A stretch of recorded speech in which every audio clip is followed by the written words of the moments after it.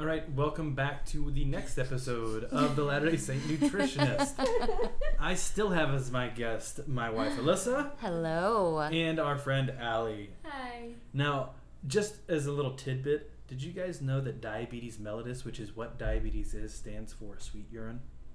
No. Sweet blood. No, sweet urine. Oh, like, sweet that's what pea. it means. Sweet pea. So- P-E-E. Sweet pea. I don't get it. Is that the lotion from Yeah. Bed Bath & Beyond? Yeah. Bath and Body Works. Whatever. Good It's try. all the same. Okay.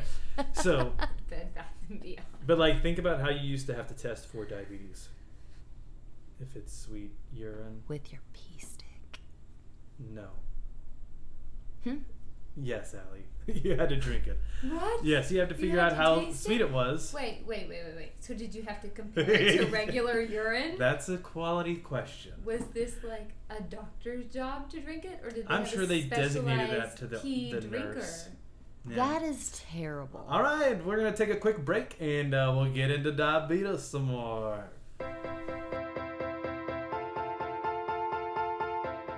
This is Zach Cordell, registered dietitian and host for the Latter-day Saint Nutritionist, where food, faith, and science meet.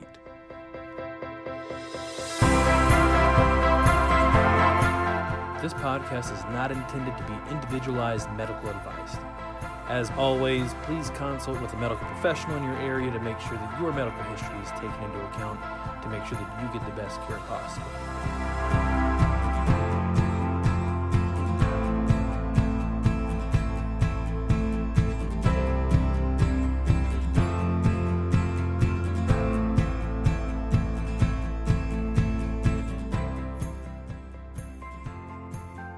The last question that Allie asked from our last podcast was, so when you were 11, you just had to straight up figure out how to take care of your diabetes, because Alyssa has type 1 diabetes, was diagnosed at the age of 11, was in the hospital, and basically just had to figure it all out there, right?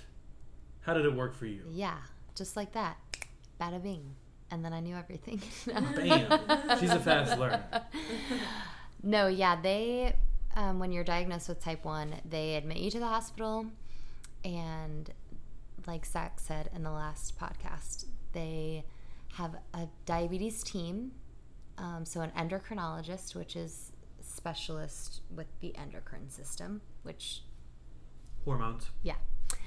And they have a dietitian come and talk to you about your food and how many exchanges, carbs you need per units of insulin.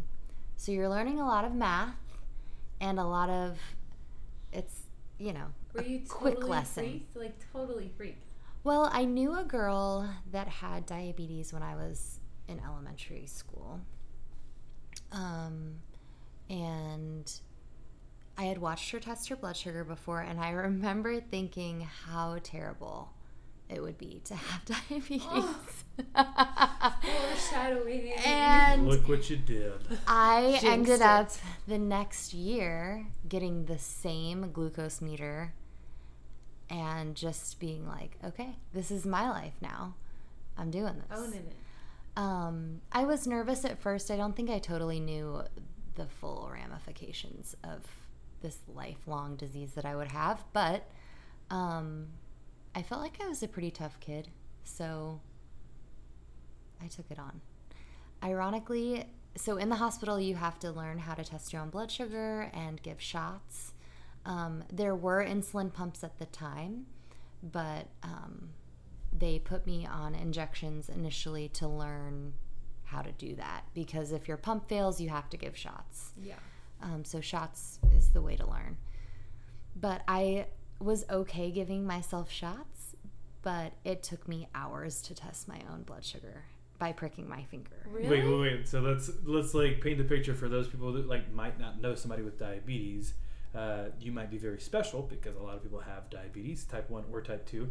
So you're okay with like drawing up insulin into a syringe and injecting it into your stomach or your arm or your love Thigh. handles or your thigh, right?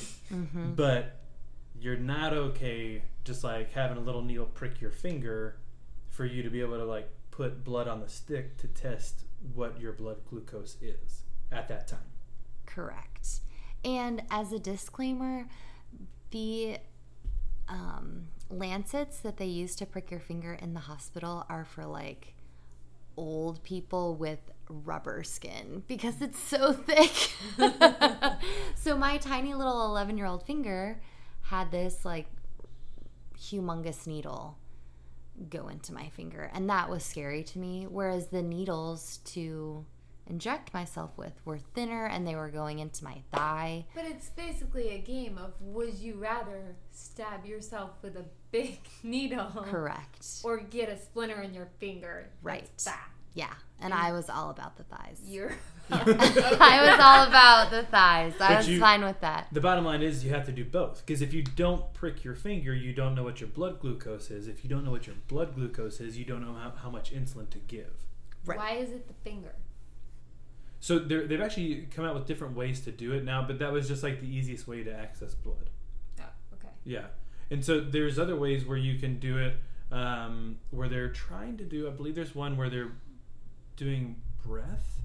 What? Or The they just have breathalyzer. like a skin, it's like a Nicoderm patch for like a nicotine medication where they just have it on you and you can test it like that.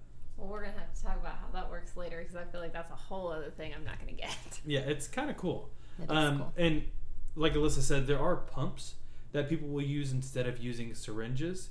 Blade, That just administer the insulin to you on its own. right. So, well, it doesn't necessarily do it all on its own. You still have to kind of plug it in. But it's like a cell phone. Like, it's really handy to have this smartphone that you can use, but the smartphone only is going to do what you tell it to do. Gotcha. Right. So the same thing would happen with a pump. And there's different ones that you can use. There's ones that like don't have cords. There's ones that do have cords. There's ones that you can like control with your phone. So there's a whole bunch of different options when it comes to using a glucose pump. But did you go... Not a glucose, an insulin pump. An insulin pump, sorry, Yeah. yeah. Did you go to diabetes camp? I did. Okay. What? Yeah. So that Is that year... like fat camp? For diabetes. Kind of, yeah. You have to have diabetes to go. So, yeah. It was my first year, my first summer of having diabetes. Because I was diagnosed in September, and then the next summer, I went to diabetes camp. Oh Camp my Najeta goodness. in New Jersey. I Shout don't know out the to town. all those at Camp Najeta listening to the Latter-day Saint Nutritionist. Yeah, I went when I was 11. You stay for a week. You have your counselors also have type 1. And they're Aw. older, you know. They're in their late teens, early 20s. And it's really just What do you regular camp with like kayaks, canoes, water sports. There was a pool. You stay in cabins. But everyone was... do? Diabetic. Well, either diabetic or they were there to help administer insulin, or there were kids there with other like growth hormone issues. So then endocrinologists were there to help them with that. But really, and then when you went into the cafeteria, like all the carb exchanges were up on the menu board. So you knew how much insulin you would need depending on how many exchanges there were. So Can you imagine if like your whole life was just like diabetes camp and you never had to think about like It would anything be you ate and it was just so up awesome. everywhere all the time? yes. Okay, so as your younger self, maybe this didn't stick out to you, maybe it didn't matter, but did you care that you met other people with type 1 diabetes? Totally. I think in my school there was another boy that had diabetes, but I think he was older and I didn't really jive with him, so I didn't feel a connection. But at diabetes camp, it was like, well, I guess there were two kind of polarizing feelings. Like, I'm here with a bunch of people that know what I'm going through and I don't have to explain it. Nobody's going to ask me what my pump is. We're all just a bunch of kids. Pagers, right? Yeah. Yeah. Yeah, at that time I got a pump, so I had that connected to me. But it just looks like a pager that you clip to your belt. But on the other hand, it was kind of like what made me different wasn't a factor anymore.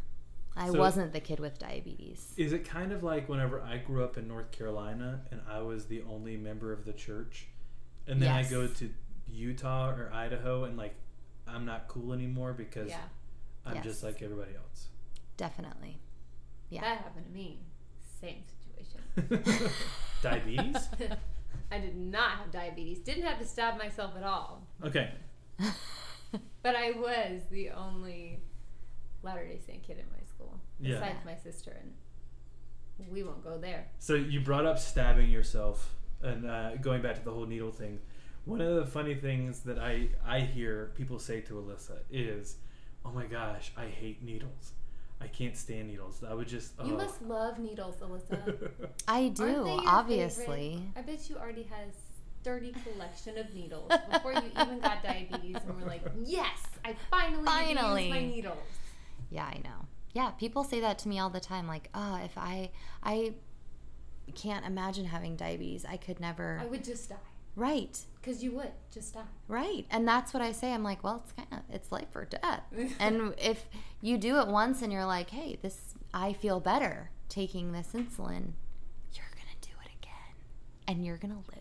And you're going to be fine. Yeah, because literally, if you're type 1 diabetic and you do not give yourself insulin, you're going to die. Like, you have to. So it's either I prick my finger, find out what my blood glucose is, and administer the appropriate amount of medication. Or you tell God how much you don't like needles in heaven. Basically. Correct.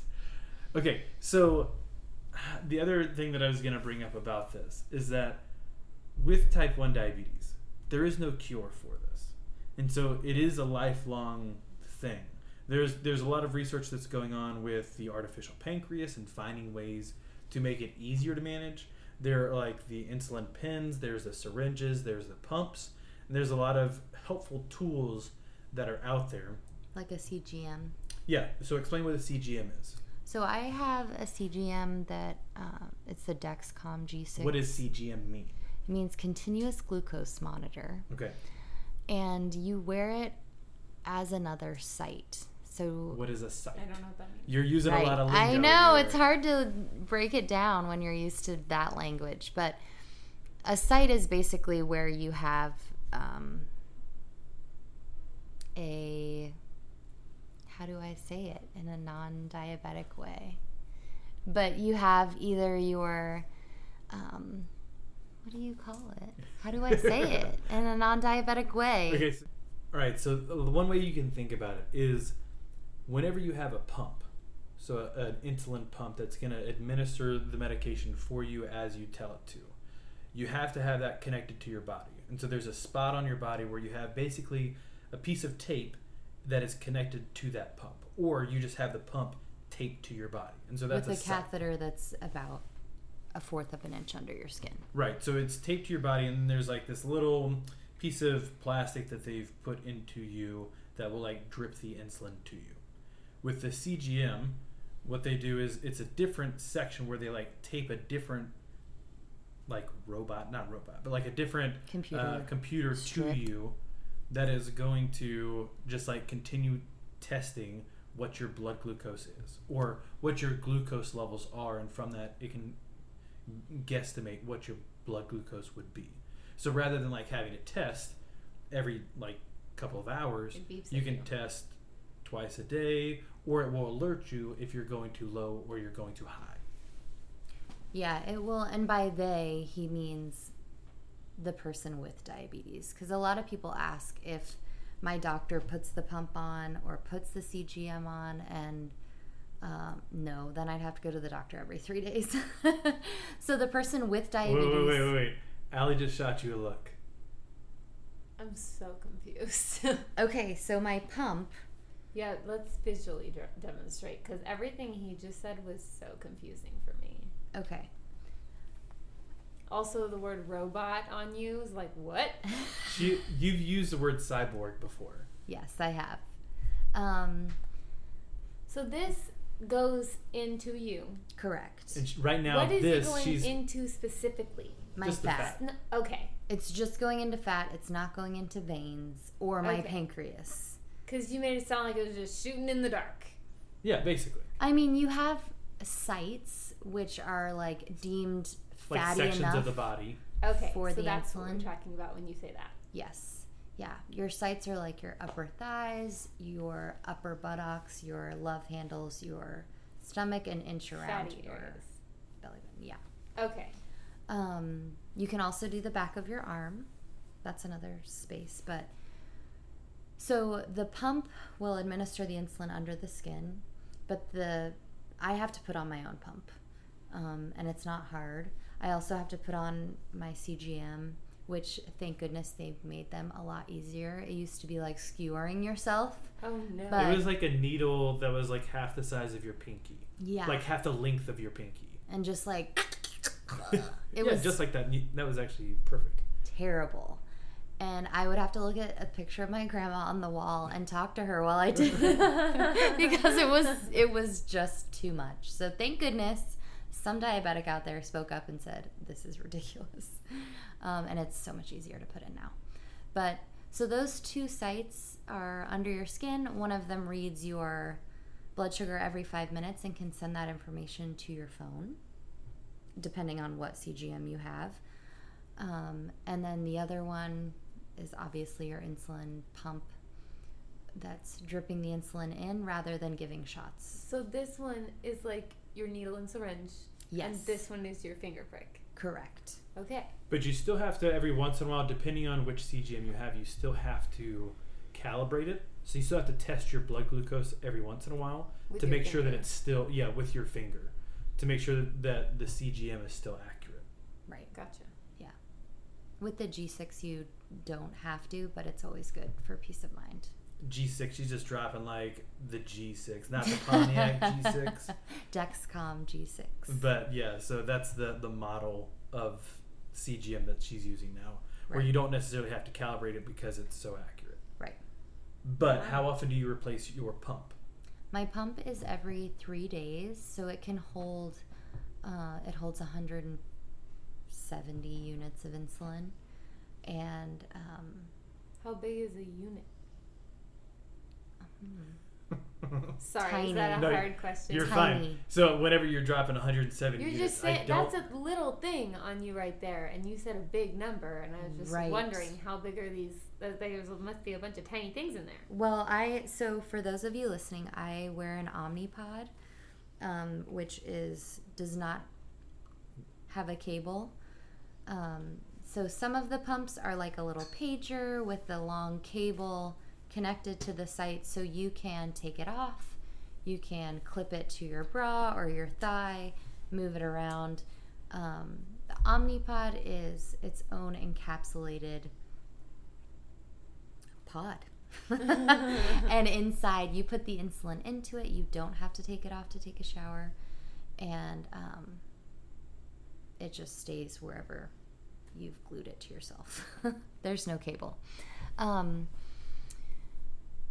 So in this has, it's like its own little pump, this whole thing, and I throw this whole thing away, which feels weird when I take it off. But you inject the insulin into this. into the pod. You'll tell it to prime, it'll prime and get the insulin to the very tip, and then it gives you the right inject amount it. Correct. each time that you need it.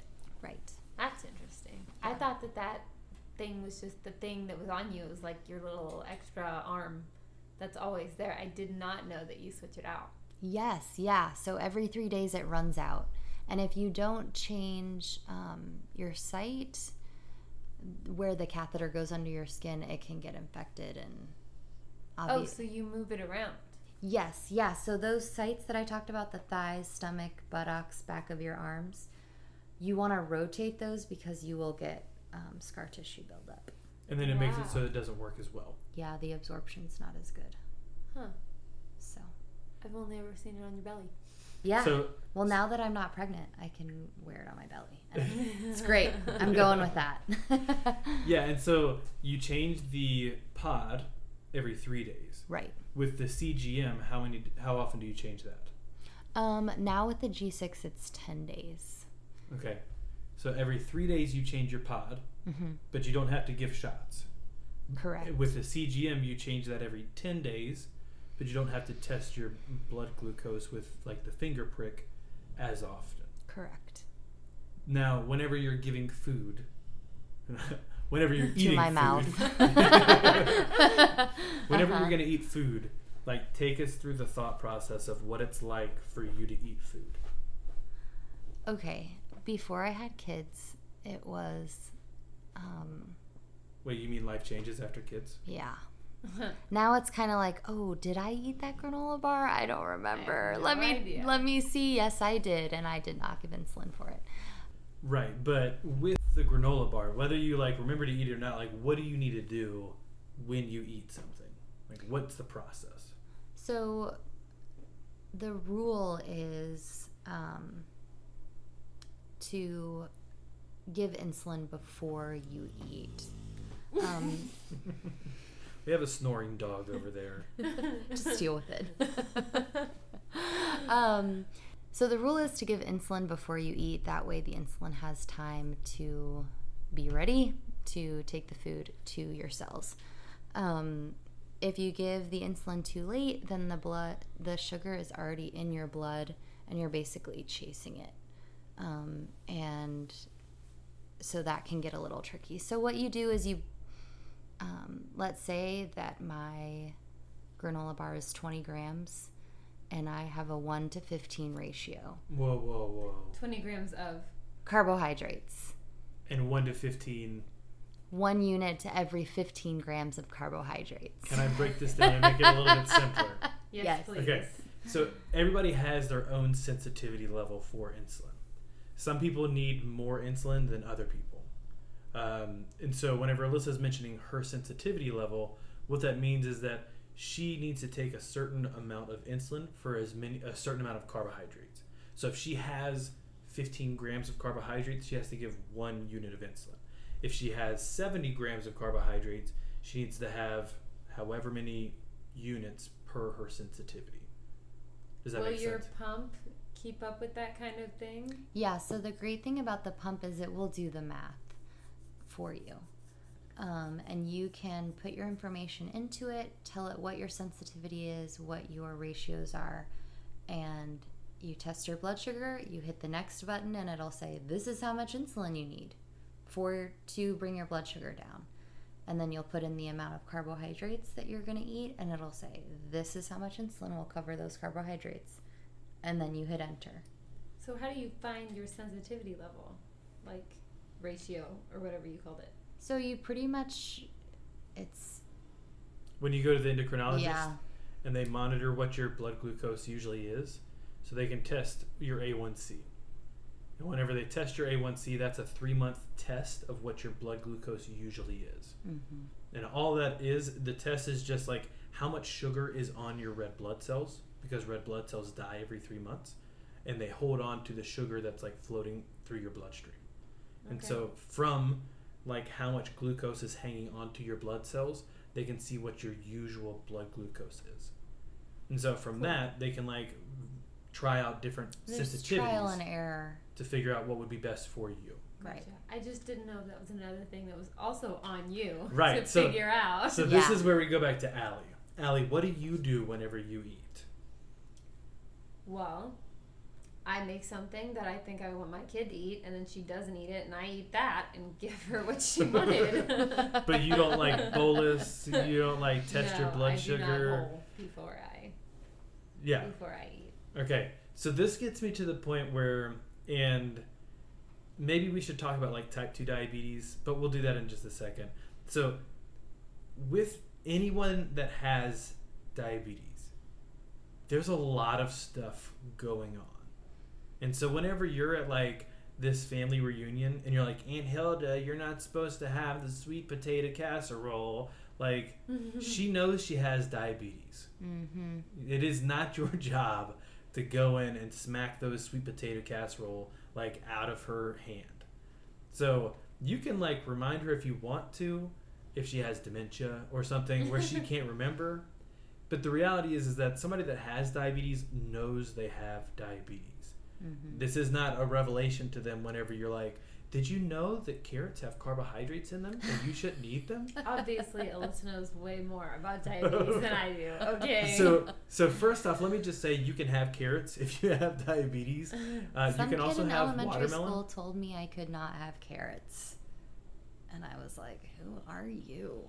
You hear all kinds of funny things whenever somebody has diabetes. But just know that, like, there's a lot of stuff that goes into it. And one of the things that really, I think, puts it into perspective for people is that if somebody has a heart attack, they are given a medication. They're told to take that medication in the morning or at night, or they're told to take that medication in morning and night. And so they do. But if they go for a run, they don't have to take a different dose of that medication. Or if they eat more food, or if they eat less food, they don't have to take a different dose. They just take the dose. Mm-hmm. When somebody has diabetes, if you're going to eat pasta, you give different amounts of insulin than if you're going to eat a kale salad. Mm-hmm. Than you would if you're going to eat pizza, than you would if you're going to eat mac and cheese, than you would if you're going to eat eggplant parmesan. So just know that managing diabetes is a lot more difficult than managing most other illnesses. Not that it's impossible, but it's difficult, and it's every single meal, and sometimes more. So just keep that in mind whenever you have a family member that has diabetes, and you're like, why don't they just take care of it? It's because it's hard. Yeah. So if you don't have it, do what you can to not get it. If you have it, do what you can to manage it. Like, it's always going to be better to take care of it or to prevent it than it would be to just be like, well, whatever, we'll see what happens. I know people that that just say, well, my dad's got diabetes, my mom's got diabetes, my uncle's got diabetes. If you don't have diabetes by the time you're 30, you're kind of a failure in my family. And that's so sad. Ugh. Right, you don't want... Be a failure of the family. You do not want diabetes. No. And it's not just like this thing that is going to happen to you. There's a lot of things that you can do to reduce your risk. Right. I was going to say, when you were talking about not bugging your family members and it kind of being a math equation always floating in your brain, that it's almost like you're playing a game of chess against a different person with each meal that you eat. And sometimes it's easy to win against someone else. Sometimes it's really difficult. And it can be really emotional. And so if you have a family member then step in and be like, you need to win, and you're like, I'm trying, it can kind of be like that situation. Like, you're playing it, this isn't making sense. That makes total sense. Okay. Because the reality is that, like, you understand that you're in the middle of a fight. Right. So when somebody comes in and like, hey, you're in a fight. Yeah. It's like, yeah, I know that. I just got punched because you... distracted me. You interrupted me.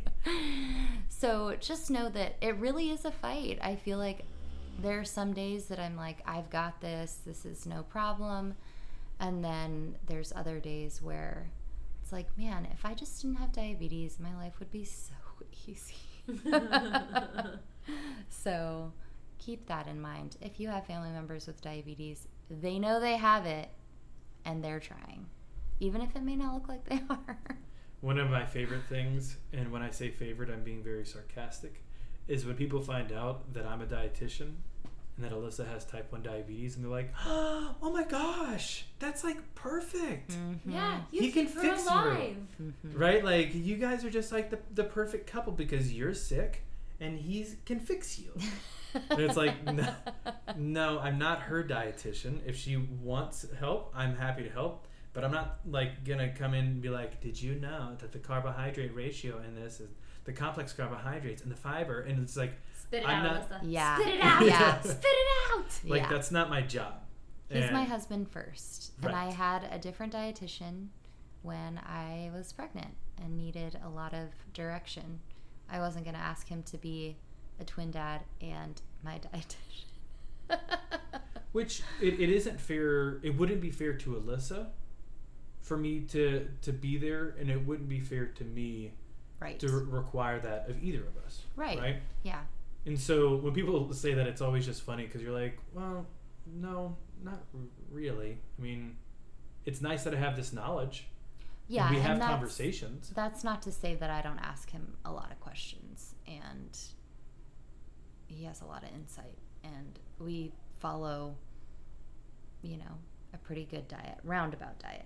So it's not like I'm hounding him or he's hounding me, but it's pretty mutual.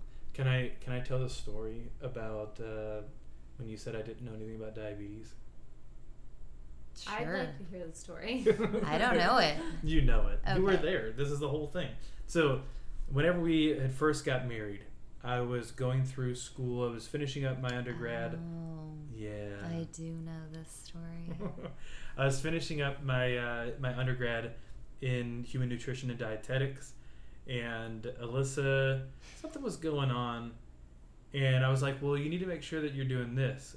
And she looked at me and said, you don't act like you know what's going on with the diabetes. Because again, she thought that I was just the outsider coming in and be like, yeah, hey, you got diabetes, right? And she's like, you don't know what's going on. And I just was like, actually, I understand that the glucagon is going to be essential in making sure that it's bringing your blood glucose back up if you're going to be dropping too low. And just like spouted all this stuff off. And she's like, oh, you're right. You do know. So, yeah. You didn't smack him in the face? I didn't. I used to be really mean, guys. And I didn't smack him. No. She's never smacked me. No, I have not. Just to clarify. But yeah, I mean, like, it's just one of those things where it's a very personal illness. Right. And when I hear people say, I'm just going to get diabetes, and that's just the way that it is, to me, I feel like I would never hear somebody say, oh, I'm just going to get cancer, and that's the way that it is. It's just, whatever. I just love food so much. This cake's going to give me cancer. Hashtag love cake.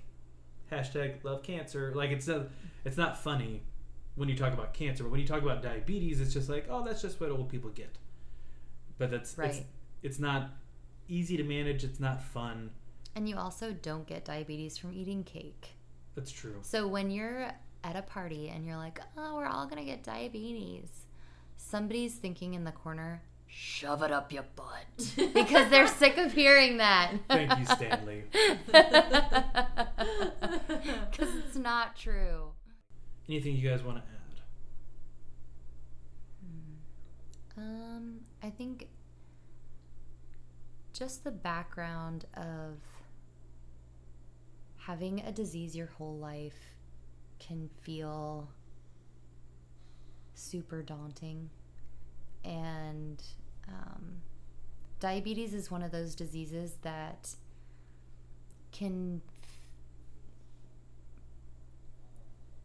be, super hard on your self-esteem. Because let's say with high blood pressure or with cancer, these are things that a doctor is administering something to you and you are just taking it. You don't have to calculate and figure things out every single meal by yourself. So with diabetes, you see a number all the time and you can take that personally. Like, oh, I forgot to give insulin for this and now my blood sugar is high and that's my fault. Or I gave too much insulin and now I'm low and that's my fault and now I'm going to be late to this. And if I didn't, fail at this disease, then I could live. And I just want to say that that's not true. To myself, I want to say that. That even though I think it's a disease that's particularly hard because you're constantly seeing a value that you can place on yourself, the number value of your blood sugar. And it's a disease that's can feel like it might be all over the place and it needs constant care, but that doesn't mean that as an individual that's reflective of your efforts. So, and I feel like we should bring up the gospel because that's your podcast. Yeah. Okay. I think that with diabetes, it's been a struggle to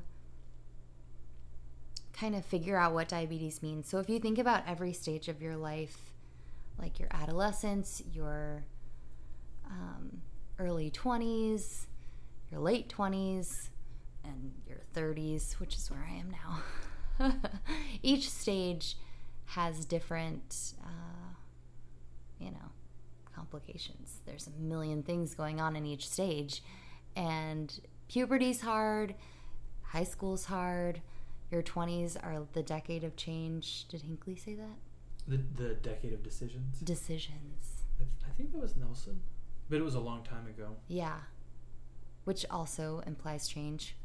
And then your 30s, you feel like, okay, maybe I know what I'm doing now, which is a long time. That's 20 years. And so for me, diabetes and the gospel have been either intermingled or indifferent to one another at different stages. And I think I've been able to appreciate diabetes as a trial now later on, being able to see like what it truly is like to try and control this body that I've been given, and knowing that it really is a gift, and really wanting to keep it and take care of it and live a long, healthy life. And sometimes thinking about that so much is like crippling, because it's kind of a gift to be ignorant and not have to think about what your organs are doing all the time. And so it's given me insight to the gift that our Heavenly Father's given us and how complex it is. And since I have to think for one of my organs, and it's so incredibly overwhelming sometimes, I'm super grateful that I don't have to think for my other organs. And what a gift my body truly is. But that, I guess it doesn't go without saying that I felt the opposite, that diabetes is a curse, and that my life would be so much easier and I could be a better tool to Heavenly Father if I didn't have this disease. But, the ebb and flow of life as it is. Oh, this is just pieces of a thought. It's not a complete thought. But in reference to the gospel, obviously I don't have diabetes, so I don't have the perspective on that.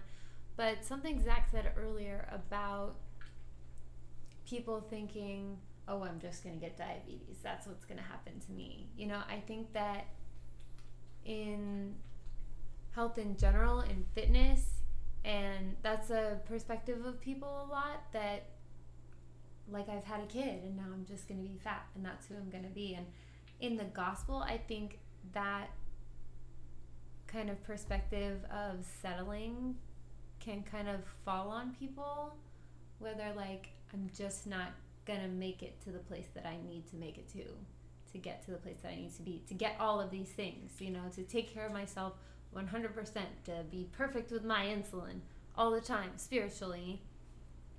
And I think that recognizing that as long as you are doing your best with your diabetes, with your health, with your fitness, with your spiritual strength and your everything that you've got going on, that like God sees that, and that will reflect in your mental health, that will reflect in your physical health. Like when you're doing your best and you tell yourself, I am doing my best, and not that I'm failing at doing my best or I'm struggling to do my best, recognizing my best is what I'm doing and it's good enough and it will get me to being better in my habits with my insulin, or in my fitness, or in strengthening my body and strengthening my spiritual perspective and strengthening my mind, that's a huge step in like mind, body, spiritual connection and control in this life. Right. For and sure. I would completely agree with that. I would say, with the caveat, that there's a lot of mental health that comes along with either type 1 or type 2. Mm-hmm. Because with type 1, you didn't do anything to get this. Like, there was nothing that you could have changed necessarily, as of we know right now, that would have prevented you from developing type 1 diabetes. And so for you, it happened to you. Right. And so, like, you could always say, like, woe is me, like, why did this happen to me, so on and so forth. With type 2 diabetes, there are things that you can do to reduce your risk for developing it. But if you have type 2, you could also have the mental, like, perspective of, I should have done things to change this. I should have done things to prevent this. There are things that I could have done that would have made this a lot easier to manage, and so on and so forth. And so I agree with you. I think that, yes, there are certain things that we can do, and as long as we're doing our best, then the Lord will take care of the rest. But that doesn't mean that we're not going to have those days where it's like, I'm doing my best, and my best isn't good enough. Like, the number isn't where I need it to be. My health isn't where I need it to be. I still need to take this medication. I still need to do these things. And that can be hard because in the gospel we're told that you do the best and the Lord will take care of the rest. And that's true in the eternal scheme. But sometimes in the mortal time frame, we do our best and he will take care of us, but we still are in a mortal world. Well, our trials still have consequences. Right. We can be...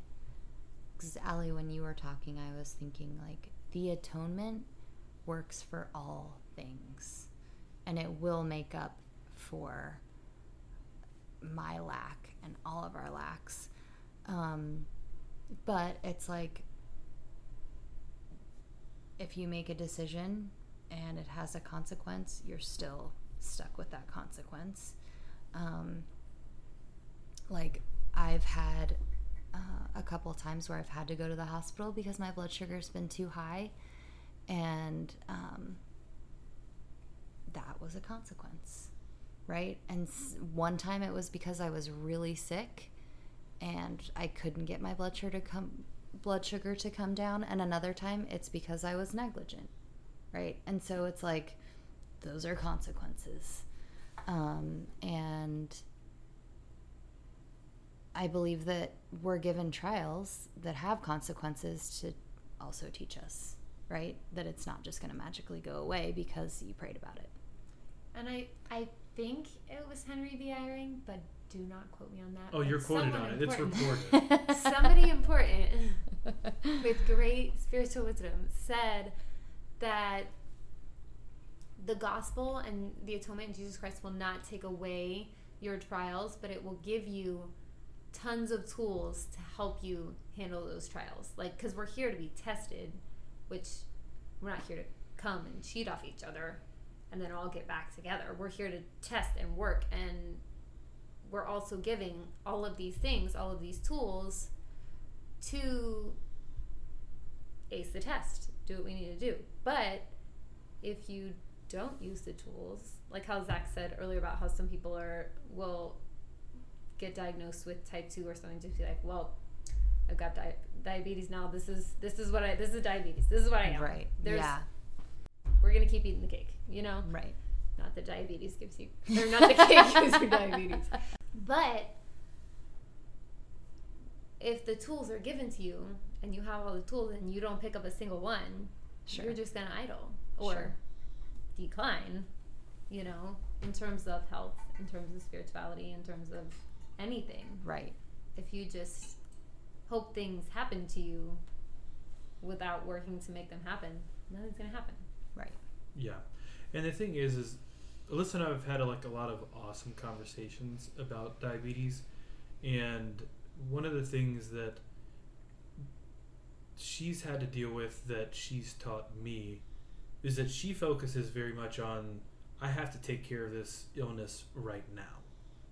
And I was very much a person like, okay, so in 5 years, in 10 years, in 25 years, in 50 years, what is going to be our plan? What do we want to do? What do we want to accomplish? I think that applies to Zach in every situation, not It's just very diabetes. true. It's true, right?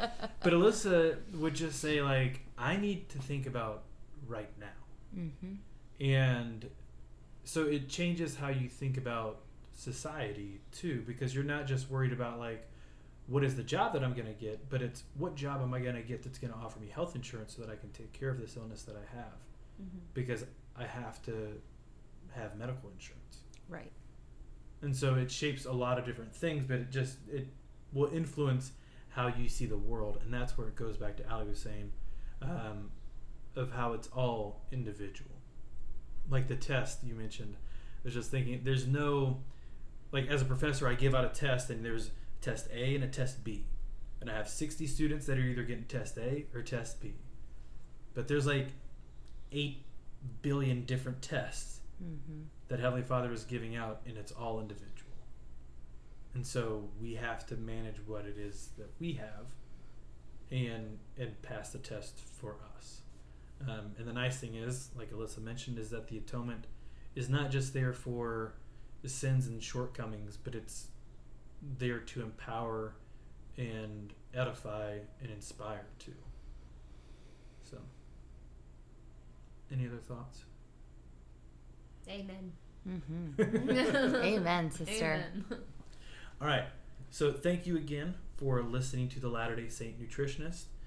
This has been Zach Cordell, and I've had Alyssa, my wonderful wife, and our friend Allie here to talk about how diabetes looks in real life and how that can equate to the gospel.